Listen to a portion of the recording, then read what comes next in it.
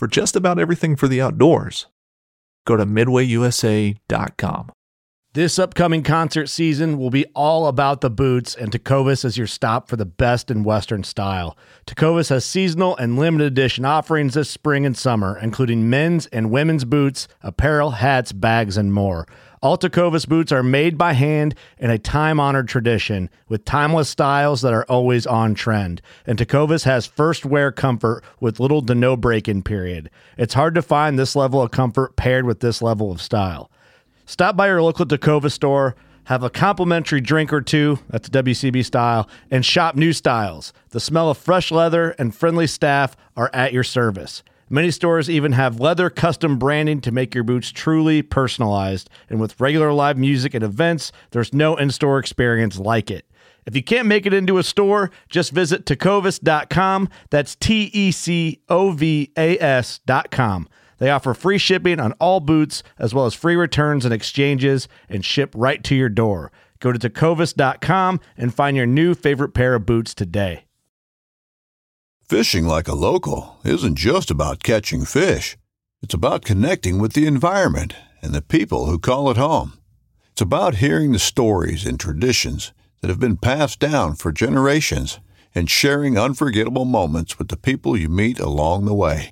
Fishing like a local is having an experience that stays with you forever. And with Fishing Booker, you can experience it too, no matter where you are. Discover your next adventure on Fishing Booker.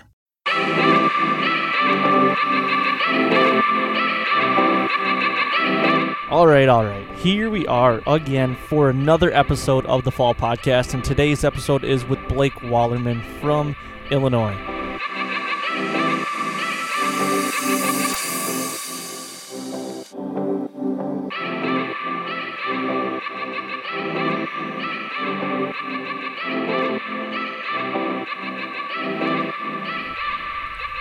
Welcome to the Fall Podcast. I am your host, Aaron Blasey, and today is episode 142.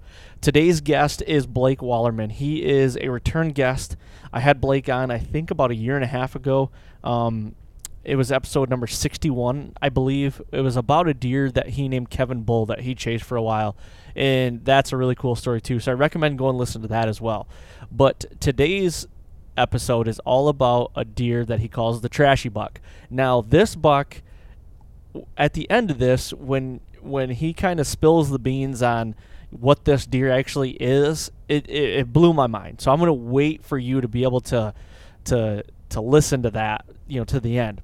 But what's cool about Blake to me is that Blake is really passionate about hunting, and he lives in Illinois, like I said, and he's got great ground, and he likes to get deer to a 5.5-year-old level before he pursues them.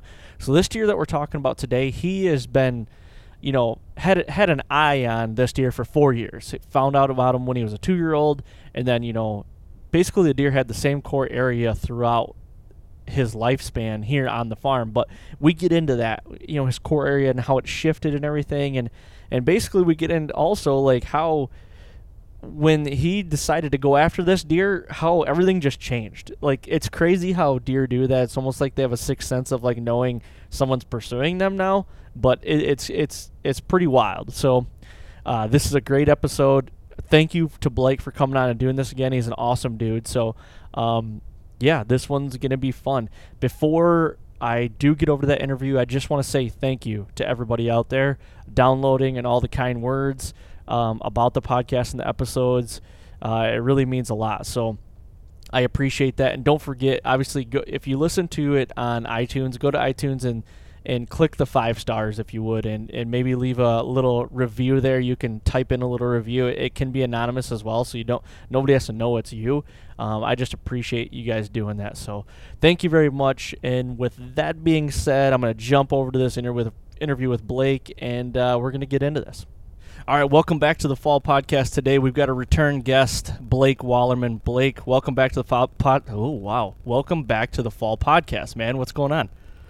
Not much. Thanks for having me. Yeah, it's good to have you back on. Last time you and I talked was about Kevin Bull, the deer that you were chasing there, and that was a pretty crazy story. Yeah, it was. It was. That was a fun one, man. I think that was episode 61. So if anybody has not listened to that, go back and listen to that. It was a cool story.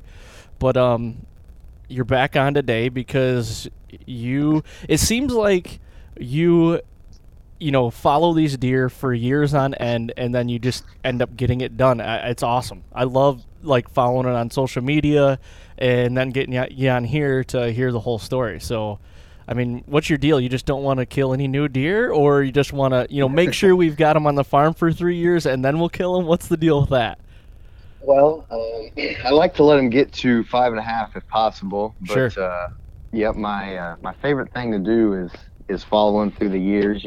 Try to find their sheds and figure them out over the years. And we have a lot of deer that hang around for a couple years, and I would rather kill a buck that I have history with that would score 150 than a random new buck that scored 170. It just means more to me to figure out a deer, and especially one that I've known over a set of years.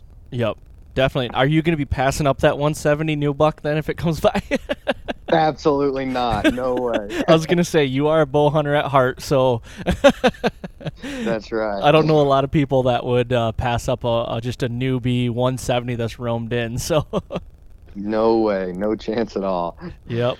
Well, let's get into this then. First of all, if anybody hasn't listened to that episode that we did before, kind of give a little backstory on who you are, where you're from, and what you do. Yeah, my name is Blake Hollerman, and I am from a very small town in southern Illinois called Dix. I am currently a junior at Indiana State. I've been bow hunting and gun hunting since I was old enough to go out there. I killed my first deer in 3rd grade, and that's my passion. That's what takes up about 95% of my time. All my friends think I'm crazy for how addicted I am to it, but it's just what I love to do. Hell yeah, man. And I mean, you've got a lot of good, impressive deer to go with your track record, and we're just going to talk about that today, and one more that you added to the list. So, I mean, let's kick it off. Like, first of all, did you name the deer? You got a name Yes. for him. Okay, what's his name? We got to know right offhand. The trashy buck. The trashy buck, okay. Yep. So I'm guessing he's just a gnarly old bastard that's just got a lot of stuff, junk points and all that. He is. He has a lot of extras going on around his bases down there, so that's how he got the name. Okay. So when did you first figure out this deer? When did you have him on the farm, and how old was he, and and how long, or I guess what year was that? So the first time we ever seen him would have been 2017 as a 2-year-old. Okay. What was he as a 2-year-old?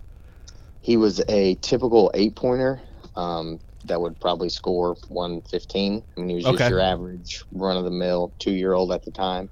Yep. Yeah, so, I mean, he was just one of those deer that probably never... I mean, did he show potential? Like, hey, man, another 2 years or so, this deer could really be something? Or was it like, he's just, like you said, run-of-the-mill, but let's see what he might show up into something? I mean, he never really looked like he would blow up into something huge, but he was always kind of unique. Yeah, okay. I mean, he was real tight racked, and he kind of had a bladed G2 and a little bit of stuff going on his bases even when he was young. Yep. So he's always kind of a unique deer, but we didn't really have high expectations for him as far as score wise would go. But okay, so with that first year, I mean, obviously he's not even really on the radar then, because he wouldn't even be a deer you'd be targeting. But did you see him a lot? Yeah, quite a bit. Let's see, it was mid-October the first time I ever seen him as a 2-year-old, and he was one of the first deer. So that was the year that I bought my first ever camera. Okay. And he was one of the first deer that I ever took a photo of from the stand. Oh, that's cool. Yeah. So when he was, like, what was his core area? Was it pretty big, or, as a 2-year-old, they're kind of like little teenagers, so they're probably out running around all over. Like, was he a homebody, or, was he pretty, did he roam a lot? Even when I killed him, he had a huge home range. But everywhere that he went, just about, we could cover, whether that was our own ground or ground we had permission to hunt. I gotcha. He was on ground that we could monitor, but yeah, it was pretty big. Okay, so that first year, obviously not on the radar. Coming into the second year, which would have been 2018, correct? Correct. Okay, so he'd been, you're thinking 3 years old. What was he then? Right. Did he kind of blow up into anything? Not really. I mean, he made an average jump, I would say. He would probably score 125 Okay. at the time. He had a little split working on his G2, and then he still had a little bit going on his bases. But, I mean, he still was just, he wasn't a super impressive deer. I would just call him your average 3-year-old at the time. Yep. Now, was his home range and his core area stuff like that, like, was it relatively the same? Did he do a lot of the same stuff as he did as a 2-year-old? Yep, absolutely. It was just about, seen him out of the same sets and had cameras in the same spots. I got pictures of him in the same spot from the previous years. Okay, so you kind of knew going into a couple stands, like, you're going to see, this buck. Like, you just knew he'd probably show up eventually and he was going to be off limits. I mean, was it one thing to where, like, you said he's only probably right around Pope and Young, which he didn't make that big of a jump, honestly. I mean, with your deer, year in and year out, I know a lot of deer are different, but do you see, like, what is an average jump for deer around deer area? Like, what do you, like, as far as inches go? Not like your, one deer that's, like, just, like, blew right up, but, like, what are the average, 20 inches, 30 inches? Like, what is the average, you think? I would say from 2 to 3 is usually around 15, and then from 3 to 4 around here is usually when we notice them make their biggest jump, which I would say is around 20, sometimes even more. And my dad shot a buck this year that was a 4-year-old that scored 162, and last year he was upper 120s, right at 130. Oh, so wow. he made a pretty hefty jump. Okay. Now, seeing him as a 3-year-old, were you like, okay, 3 to 4, knowing, with past deer is like could be his big year to jump? Were you ever thinking about him, or was it just like, oh shit, here comes that deer again, or was it like, I really want to see what he jumps into yet? Yeah, I had no thoughts of shooting him as a 3-year-old or anything, but he, just with the way he was shaped and the uniqueness that he had, I was kind of interested to see what he would become the next year, to see if the stuff he had going on his brow tines would just stay, an inch long, or if it would start to get bigger and he would put on, more inches down there, and see how big of a jump he would make. I was really hoping he'd make a pretty good one. Yep. Now, was he same kind of frame, though, like pretty tight still, like not very wide? Yep, he's looked the same all throughout his life. He was super tight racked and heavy and decent tine length, but always just kind of been a basket rack, really. Yep, I gotcha. Okay, so anything unique happened to that deer at all, like in that year? Like, you have a lot of encounters with him, but, was he running with a deer that you guys were chasing at all or anything like that? Well, at the time he was running with a buck that buck that my dad ended up killing this year. Okay. We had several pictures of them together all the time. But other than that, he was by himself most of the time. I gotcha. Did you find any sheds or anything off him coming in, out of that second or third year? So I have a shed off of him as a 4-year-old, and then after I killed him, my neighbor actually texted me and said that he has a shed of him as a 2-year-old that I could have. So. Oh wow. Okay. Yeah. Yep. So I'll have that one as well. Okay. So coming out of his 3rd year, but him being 3.5 years old, what coming into the summer, I'm guessing you guys probably had a lot of pictures and stuff of him in the summer. Like when he showed up in velvet and everything for his 4.5-year-old year. What was he like? Was he like, oh shit, okay, now we've got something? So as a 4-year-old, he put on quite a bit of extra stuff around his bases, and he got a lot heavier, but he still wasn't really, super impressive or, something that we wanted to target yet. But he did make a decent jump. He probably put on 15 inches from 3 to 4, but still didn't want to shoot him as a 4-year-old, wanted to let him get to 5. And as a 4-year-old, he looked like he had a lot more potential to put on a lot of inches going into the next year. Okay, so now, how many scoreable was he as a 4-year-old? I'm going to say around probably 13 or 14. Okay, so was he a mainframe 8 again, same kind of frame? Mainframe 10. Oh, so he threw G4s then. Okay. Yep. I got you. So he's a 10, so he grew 2 more antlers. Now, anything unique happened that year? I mean, did you see him a lot again? Was he doing the same things as he was the previous 2 years? Yep, he was, just about the same thing. Seen him quite regularly. I mean, between me, my dad, and my brother, I bet we passed him 10 or 15 times probably. Oh, really? Okay. Yep. So now, I guess, a lot of people listening to this are probably like, man, they're passing a 4-year-old that's in the mid 140s or could touch 50 as like a 13 point. Like, how do you get to that point? I guess everybody's scenario is different. Like, I don't have a lot of the deer here in Michigan running around like you have there, but like, how do you get to that point where it's like, man, we're gonna let him go, and just was it like an excitement, like the deer just didn't excite you, or what is that? How does that work? So when he was a 4-year-old, he just wasn't quite big enough or old enough really yet. And I was hunting a bigger deer. So, he just didn't really excite me yet. And I just wanted to let him get to another year. Yep. So that's why I didn't shoot him. I gotcha. So, obviously your brother and your dad are on the same page as well. If they're passing them up as, also. Yep. Okay. So, his 4.5-year-old year, you see him a lot. Were you ever worried about any neighbors getting a crack at him, or were the neighbors kind of on the same page as well, just passing him up? Oh, I was worried sick that he'd get killed. Now, Yep, did you ever, yeah. did anybody ever, your neighbors, I don't know how close you are with your neighbors or anything, but did anybody ever reach out to you like, man, I had a crack at this deer and, it just didn't work out, or like anything like that happen?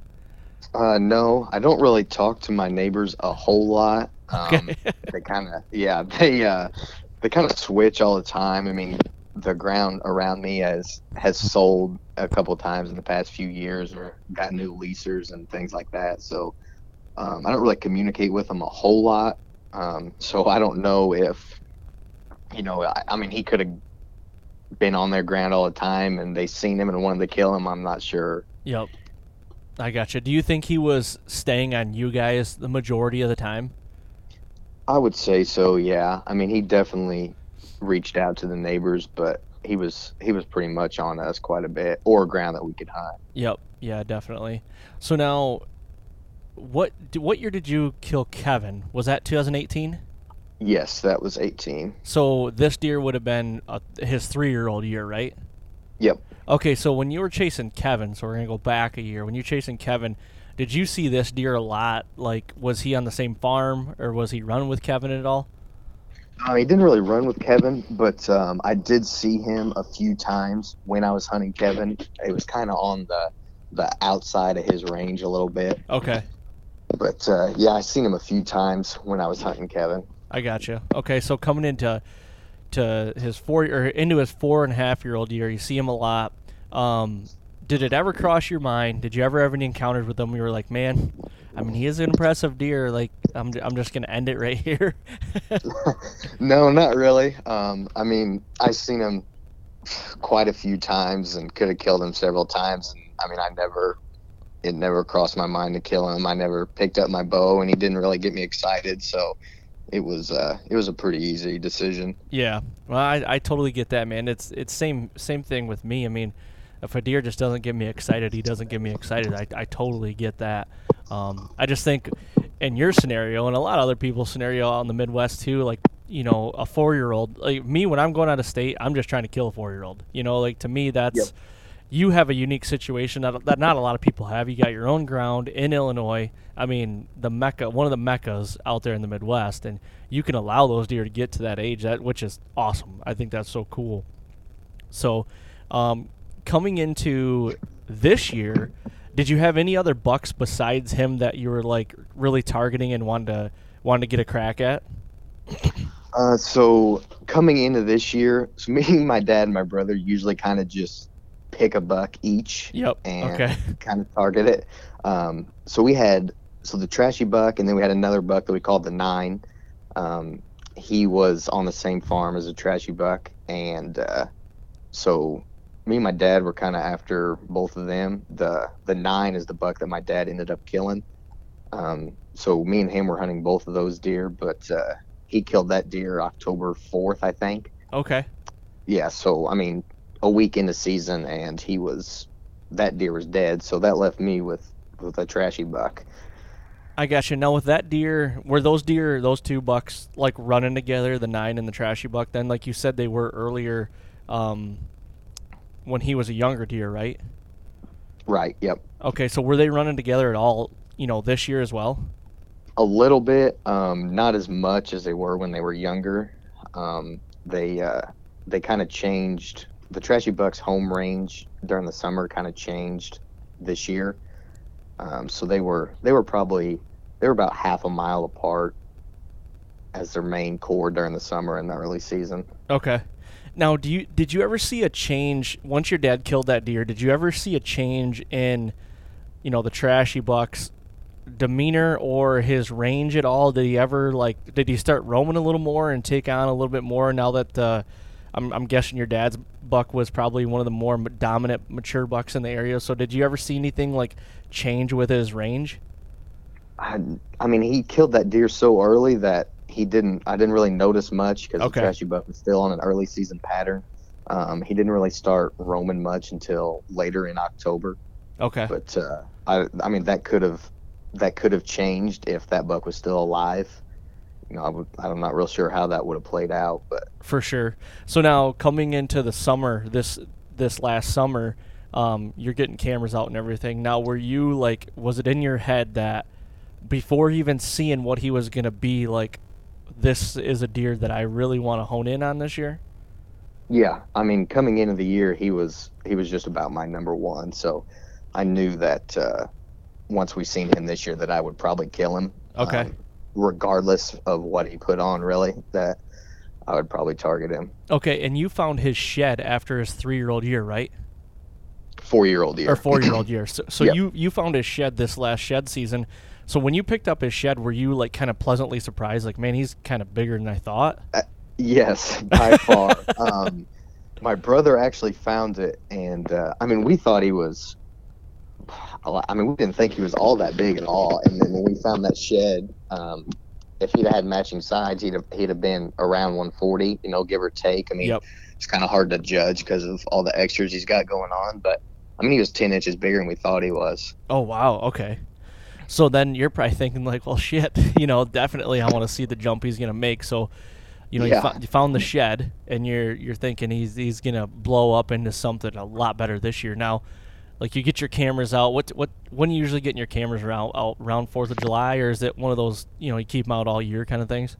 And we keep a lot of them out for a majority of the year, but we start putting a majority of them out during June, July for sure. Yep. And now, how long did it take him to show up on camera? So we didn't have a picture of him until I think August, but we seen him just about every night during the summer out in a bean field. Oh, really? Okay, so you even had tabs on him just by glassing. Oh, yeah. Yep, absolutely. Okay, so when did you lay eyes on him for the first time as a 5-year-old? Sometime in July. Okay, now what did he look like? He made a pretty good jump. The first time we seen him was right before dark, and so it was kind of hard to tell exactly what he looked like, but we knew that he had super good mass and that he had a lot going on around his bases and that he had put on quite a bit of inches. Okay, so you saw him like last late, so you probably didn't really have a good indication of what he really was, other than being massive. Like, was his frame the same, still tight, still like kind of carried the same same frame, it just adding things on, I guess? Yep, pretty much. He had the same exact frame, and he was still super tight and massive and had a lot going on his bases, but we couldn't tell exactly what all he had going on down there just because he was so tight, so everything kind of hid. And then the first time we seen him, we couldn't get a super good look at him. Yep. So now, was he in the same area when you started seeing him in the bean fields as he has been the last 3 years? Pretty close. It was a little different. You could definitely tell that he was kind of in a different location than that other buck that my dad killed. Yep. They had been running together during the summer, and then you could tell they switched. So you're thinking, like, coming into his 5-year-old year, he probably got a little more dominance on him and probably was like, didn't like hanging around other bucks probably, do you think? Yep. I got you. So once he shifted and you saw him, did that tell you guys that you needed to shift your focus on, a different part of the farm and get cameras in different areas, or, what was your game plan? Yeah, a little bit. I was really hoping that when we seen him out there that his core area was going to shrink a lot and that he'd be a lot more patternable, but that definitely was not the case. But yeah, we kind of shifted focus a little bit. That was just about the only deer that I was monitoring, really. So almost all my cameras and my focus was going on to him. Okay. So coming into October, I'm sure you got a lot of camera pictures of him, as he shedded out and everything. And did you ever get a really good look at him and figure out like what he was, like how many scoreable he had, and get a good indication of what his antlers looked like? I got a picture of him through my spotting scope. That's pretty tight when he's in velvet. But he's just got so much going on down there that we couldn't really tell. Yep. Exactly what he had going on and how many points he had. We thought he was around like 14, 15 points. Okay. And we thought he was like upper 140s total inches. Oh, so you didn't even think he jumped even that big from the year before then?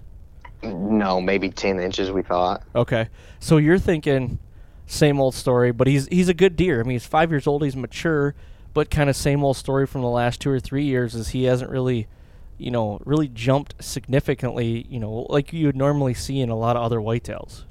Right, yep. Okay, so now coming into October, did you have a pretty good indication of where he was, and did you just dive right in? Well, so there's a spot that we have a camera. It's like a funnel with like an old logging road that goes through it. And we normally don't ever go in there until November or late October at the earliest. But we had a camera on it, and it was super close to where he was coming out in the bean field. And he was still coming out to that bean field quite a bit. And we hung a camera there in early September. And we went and checked it. I think it was the day before season. I think it was the 30th of September. And he had been on there in the daylight multiple times. So I thought that I had a pretty good chance of killing him early. Yep. And so I got home from school. I couldn't hunt opening day. I had class. I got home from school October 1st, and I drove by a bean field and seen another buck that I wanted to kill out there in that bean field. A new buck? So it was, we had pictures of him, but he wasn't my number one. I just thought that he was going to be easy to kill. Okay, I got you. So I decided to hunt him October 2nd. And then the next time I went down there and pulled that card on that road down there, Trashy Buck was down there in daylight on October 2nd. So if I had just went and hunted him like I had originally planned on doing, I would have killed him October 2nd. So how much did he shift then from, from that bean field to that road? Like, how far is that? I would say about 400 yards probably from that bean field to that road. He was definitely bedding super, super close to that road.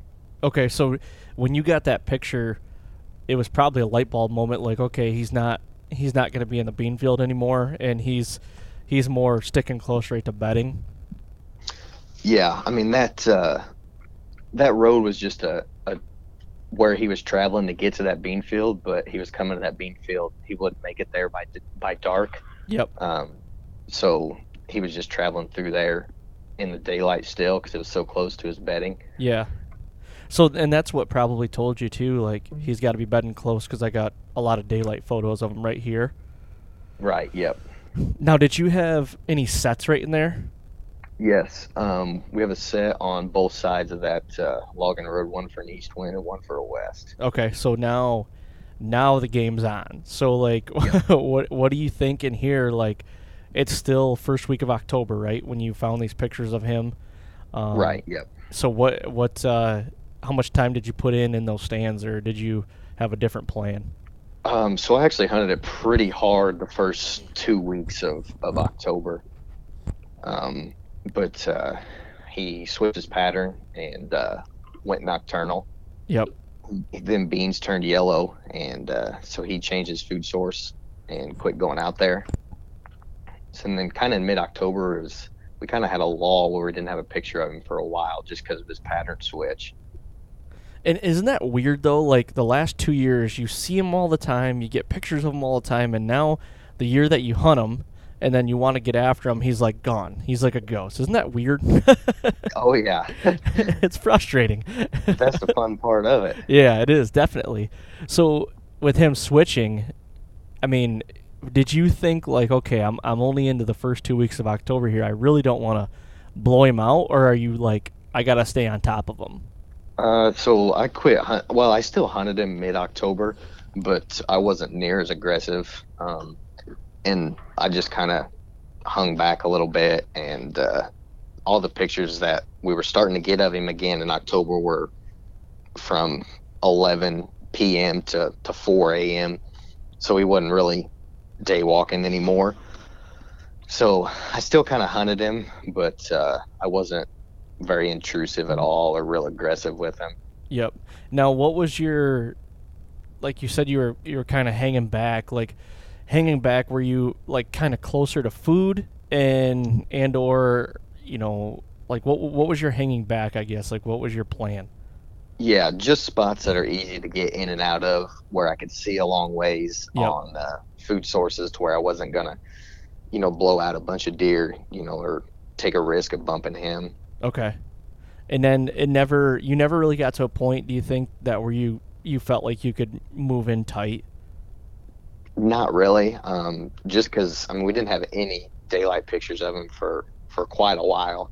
And there's a couple cold fronts that come through where I got a little more aggressive and hunted a food plot, and that I thought that with a cold front might get him up on his feet, but it never did. Okay, so I guess you never saw him from the stand, never encountered him then? Well, not during October, no. Okay, so coming into November, when did things change? Like that latter part of October, usually they're up and moving in daylight more because of the does, but like when did everything change and he started showing up in daylight then? So I started hunting him super hard the first week in November. I never seen him. We had a few daylight pictures of him. I don't know, I think maybe like the 5th we had a daylight picture of him. So things were starting to heat up a little bit, and then I left on, I believe, the 8th I had a film job in Iowa. So I left, I think, the 8th of November, and I was gone for 5 days. So I didn't hunt here at home at all. And then when I got home is when things really started to heat up with him. Okay, so as far as heat up, like, did you see him on the hoof yet, or was it more just all cameras are lighting up in daylight? Both. So I got home, I think it was the 13th of November, and that following morning was the first time that I seen him from the stand. He was searching hard for a doe. And then I seen him. I ended up seeing him a total of, I killed him on the 7th encounter that I had with him. Okay, so now to go back a little bit, what did you do, like that first morning there, or first day that you saw him in the stand?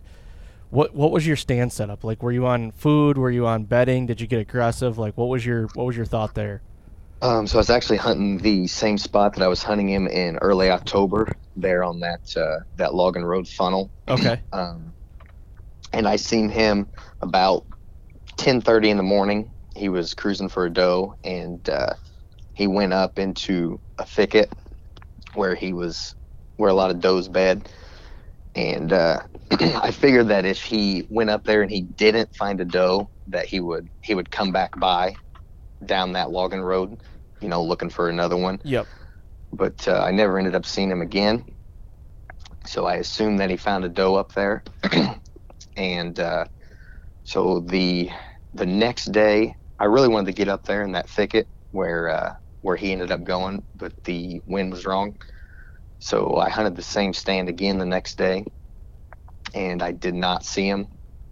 And then the day after that, the wind switched, and I was able to get up there in that thicket where I figured that he had a doe. I figured he was locked down up there with the doe. Okay. And so, I mean, it's like super thick. Like, there's a logging road that runs right through the middle of it, and that's the only way to get in and out of there. And we got to stand in there, but I mean, you can't shoot past 30 yards in there. Yep. It's, I mean, huge, Russian olives, and I mean, it's super, super thick. And so I got up in that stand on the 18th, and actually had him at about 35 yards locked down with a doe. In that thicket? Yep. Okay. Yep. And never could get a shot on him. I mean, that doe come running in. He was behind her. And, I mean, they were at 35 yards, and I was looking at him through my binoculars through the thicket. I could barely see him. Yeah. Yep. So that made me sick. So in that scenario, you said you had a stand up there, but did you hunt that stand, or did you take a stand in and just do like a hanging hunt? I hunted that stand. Okay. So now you're thinking like, okay, I mean, that's huge to have though. Like, a thick area like that does like to just hang out in. I mean, I'm sure if you would have just parked your ass there, and you probably did. I'm just saying, like, I did, yep. Yep. Like you're probably thinking like, it's only a matter of time. Really, I just got to be here when, as much as I can. Now it's just like seat time. Is that what you're thinking? Yeah, pretty much. I mean, I knew that the only reason that he was in there was because he was locked down with that doe, and he was trying to get her away from, other bucks, get her off by herself. Right. So he had been with that doe for 2 days. And then it was the third day that he was with that doe when I seen him up in there. So I knew that he was going to be breeding that doe, fairly quickly, and then he was going to be looking for another one. So I was really hoping he would just find another one in there, and he would hang around in there. Yeah. So I just camped out in that tree for the next 3 or 4 days, I think it was. Okay. Did you ever see him again? I did not. I seen a 4-year-old high 130s, 140-inch 9-pointer that I was super tempted to kill. 140-inch 9? Yep. God, that's a big 9. That's a big deer. Yeah, he tempted me pretty good.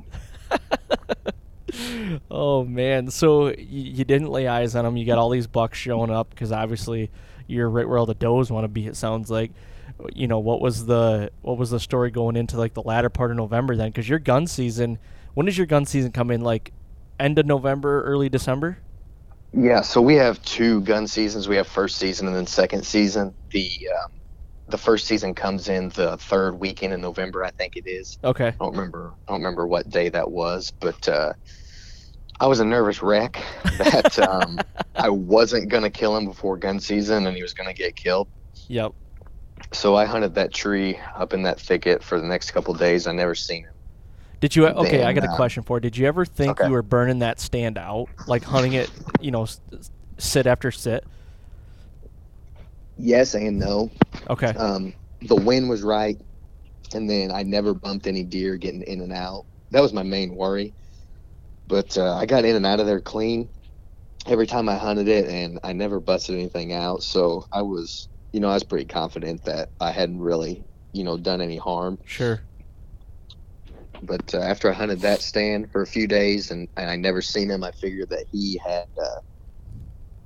went on a search for a different doe, and that's what happened. We got a cell cam pic of him quite a ways from there, looking for another doe. And so I went and started hunting that stand a little bit, and I didn't see him out of that tree.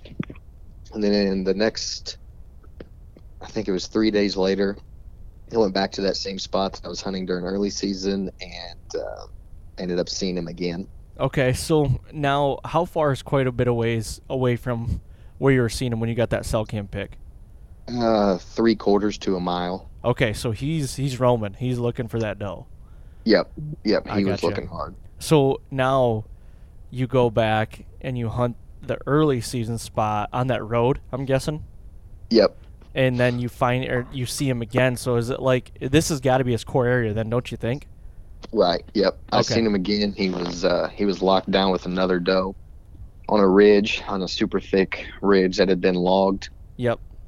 He was locked down with her. So I seen him one morning, and then he took her up further up on the ridge. And that evening, I slipped in there where I seen him that morning and hanging hunted, and didn't see him there. And then the wind switched, so I hunted a different set. And the day that I hunted a different set, I seen him with another doe underneath the tree that I just come from. Oh my gosh. Yeah. Just cat and mouse, man. You're playing the chess man, game. back and forth. Yep. So now, like, what's your thoughts there? Because I've been in that situation. I've been in it, hunting a big deer. My big deer in Iowa last year was kind of the same thing. It's like you see him under one tree, you know you got to be in there, you move, and then he comes under the tree that you've been sitting in, and it's like, Jesus, you just want to, like, jump out of the tree, basically. So, like, what was your thoughts? Like, man, I just got to pick one and go with it, or, what was your game plan?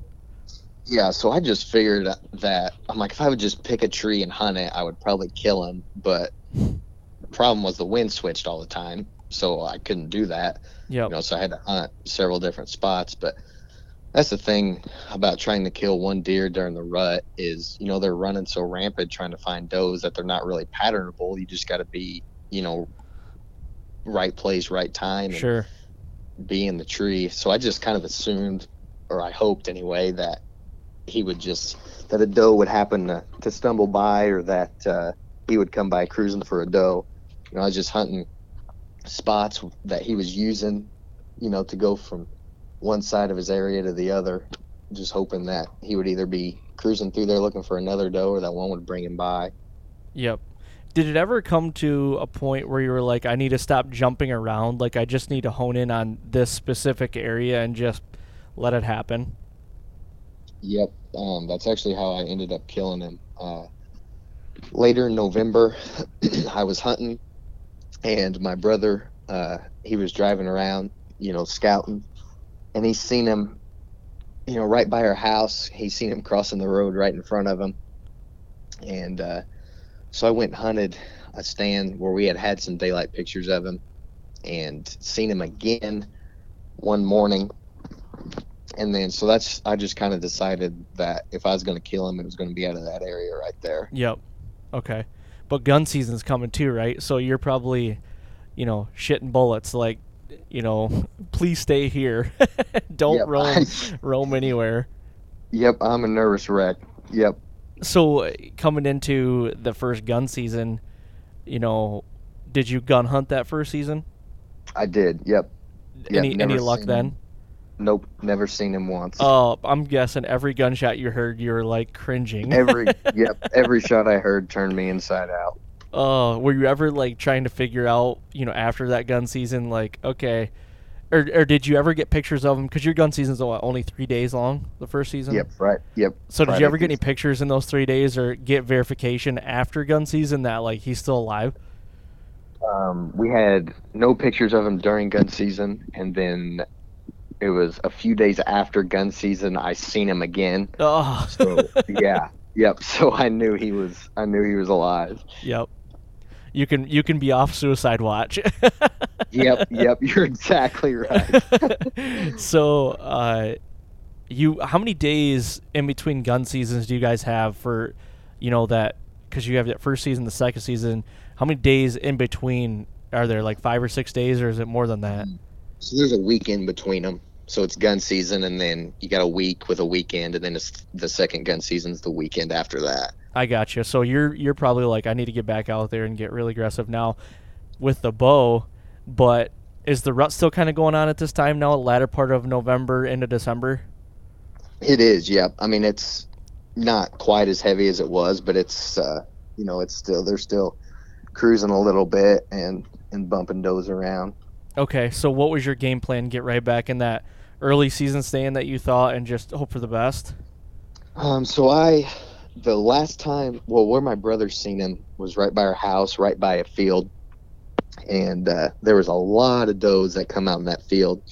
And so that I figured that the late does would be coming in the heat, and he'd be out there, bumping them around, checking that field hard for does. And then those does bed right off that field. It's there's a super thick draw right there. So that's where I was hunting of a morning, hoping he would be in that doe bedding area. And so one morning I seen him. He was out in that field bumping a doe. And the following morning I went to hang and hunt where I seen him the previous morning. And I turned in the field to park our bad boy buggy. And when I turned into the field, my headlights were in the field, and he was standing in my headlights. Oh. Yeah, right underneath the tree where I was going to hunt. Oh my gosh. Yeah.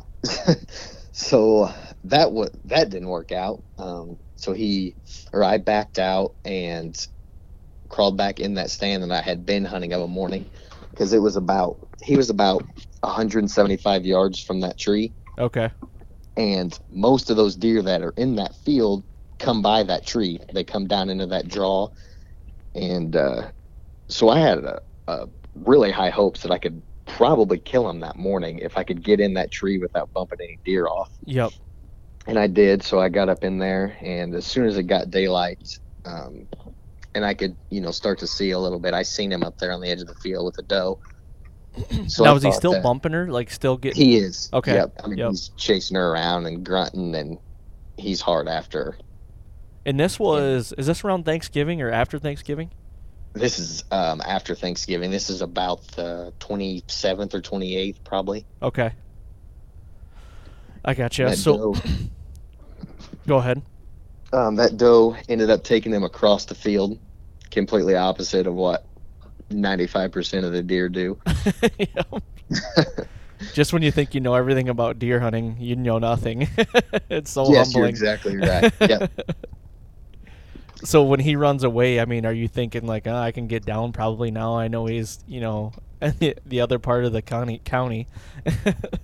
So he went across the field with that doe, and I figured he was on the other side of that field. There's not much over there at all. That's why a lot of the deer come to the side that I was on. There's just a little brushy draw.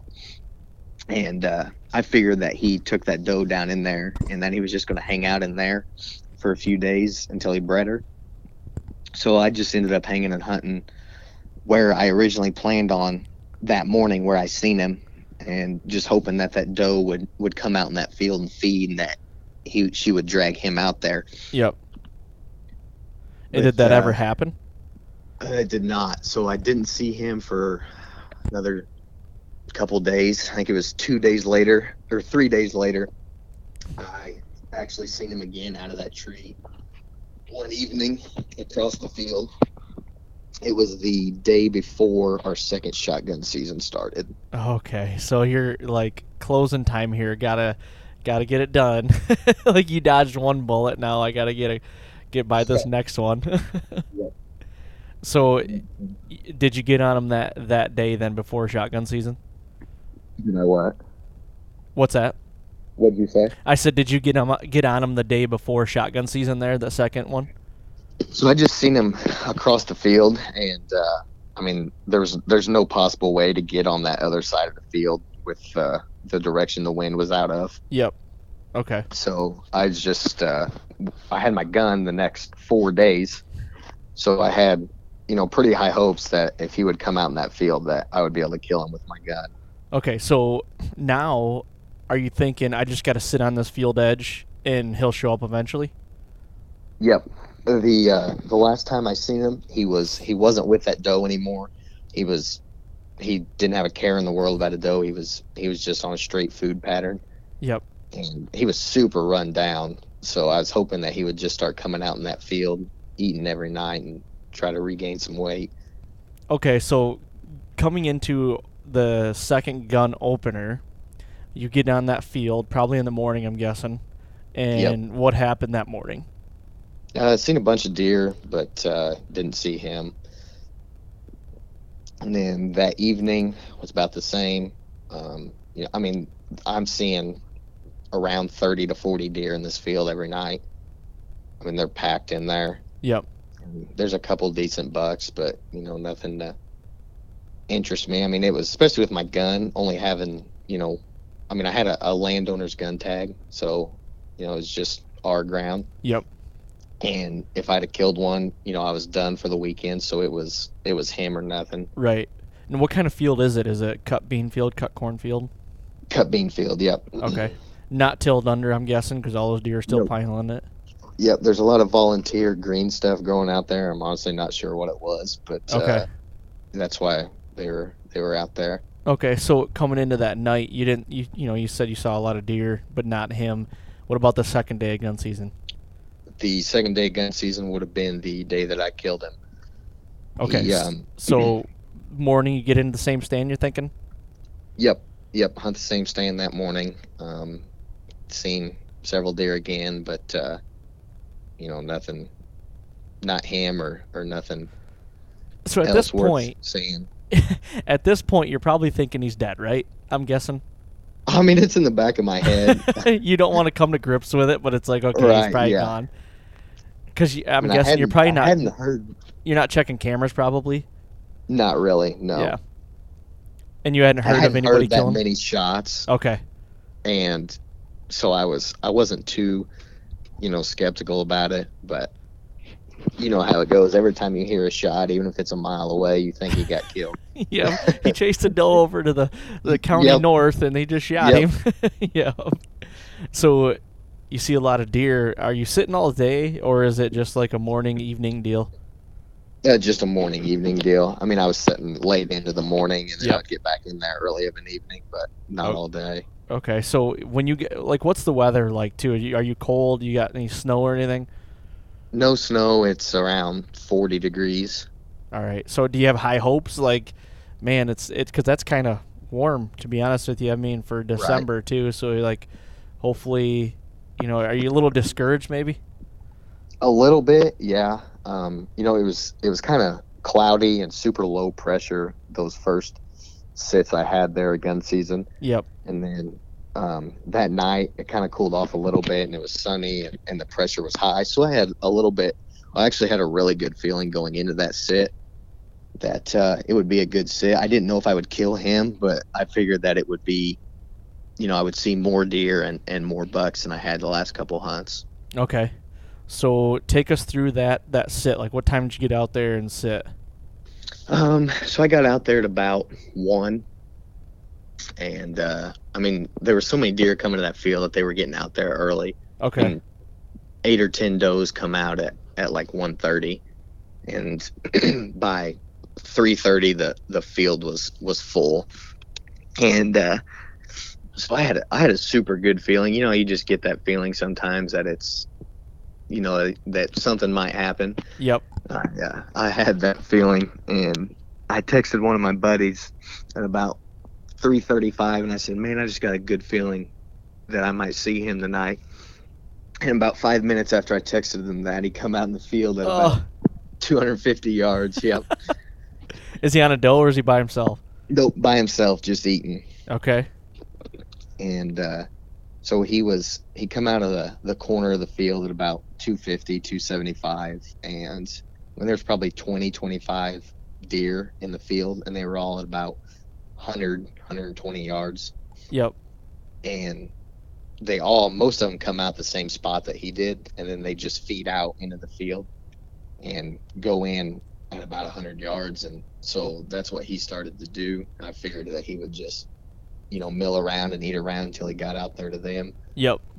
And that's what he ended up doing. He got, I was going to let him get as close as he could get. I was really hoping that he would get 100 yards, and I'd just shoot him at 100 yards. Yep. They were eating around, and a stupid house cat come out into the field, and a couple of does got kind of, how they do, they get kind of nervous and Oh yeah. flip their tails up and high step around. And he was at about 140 yards at this point, and he started to get a little nervous, and so I decided to kill him right there. I'm like, I'm not letting him, get away. Right. Now, even with a gun, I mean, how nervous were you? I mean, this is 3 years of built up, history. Right, 4. Or 4 years. Okay, 4 years. Yeah. Yep. When I seen him, I was about to have a heart attack. But once he got in range and I knew that I was going to get a shot on him, I calmed myself down. Yep. That's usually the way I am. Whenever I figure out that I'm going to get an opportunity, I usually calm down pretty good. Yep. Okay. But until then, I mean, when he was eating around in that field out there at like 200 yards, I mean, my heart was about to beat out of my chest. Oh man, I got the same way this year with a gun in Kansas when I killed that big deer there. Dude, you would have thought I shot him with a bow. It was crazy. I love that feeling. I'm glad I still get that feeling. Oh yeah. Yep. So you shoot him. I mean, Yep. Good hit. Did he run off? Drop right there? What was the deal? Dropped right there where he was standing. Oh my gosh. Yep. Oh, so I mean, you get down, you're probably texting your dad, calling your dad and your brother and everybody, but like when you get down and walk up to him, I mean, you still like you have an idea of what he is, but like you still don't really know how big he is, right? Right. Yeah. So when I killed him, I called my dad and my brother before I got down, and my dad met me at the base of the tree, and then we walked over there together. And when I got down there, he had a lot more going on than I thought he did, and he was a little bigger than I thought he was. Oh my gosh! So what? Like, how many scoreable does he have then? 20. Holy shit! He's got 20 scoreable. Yep.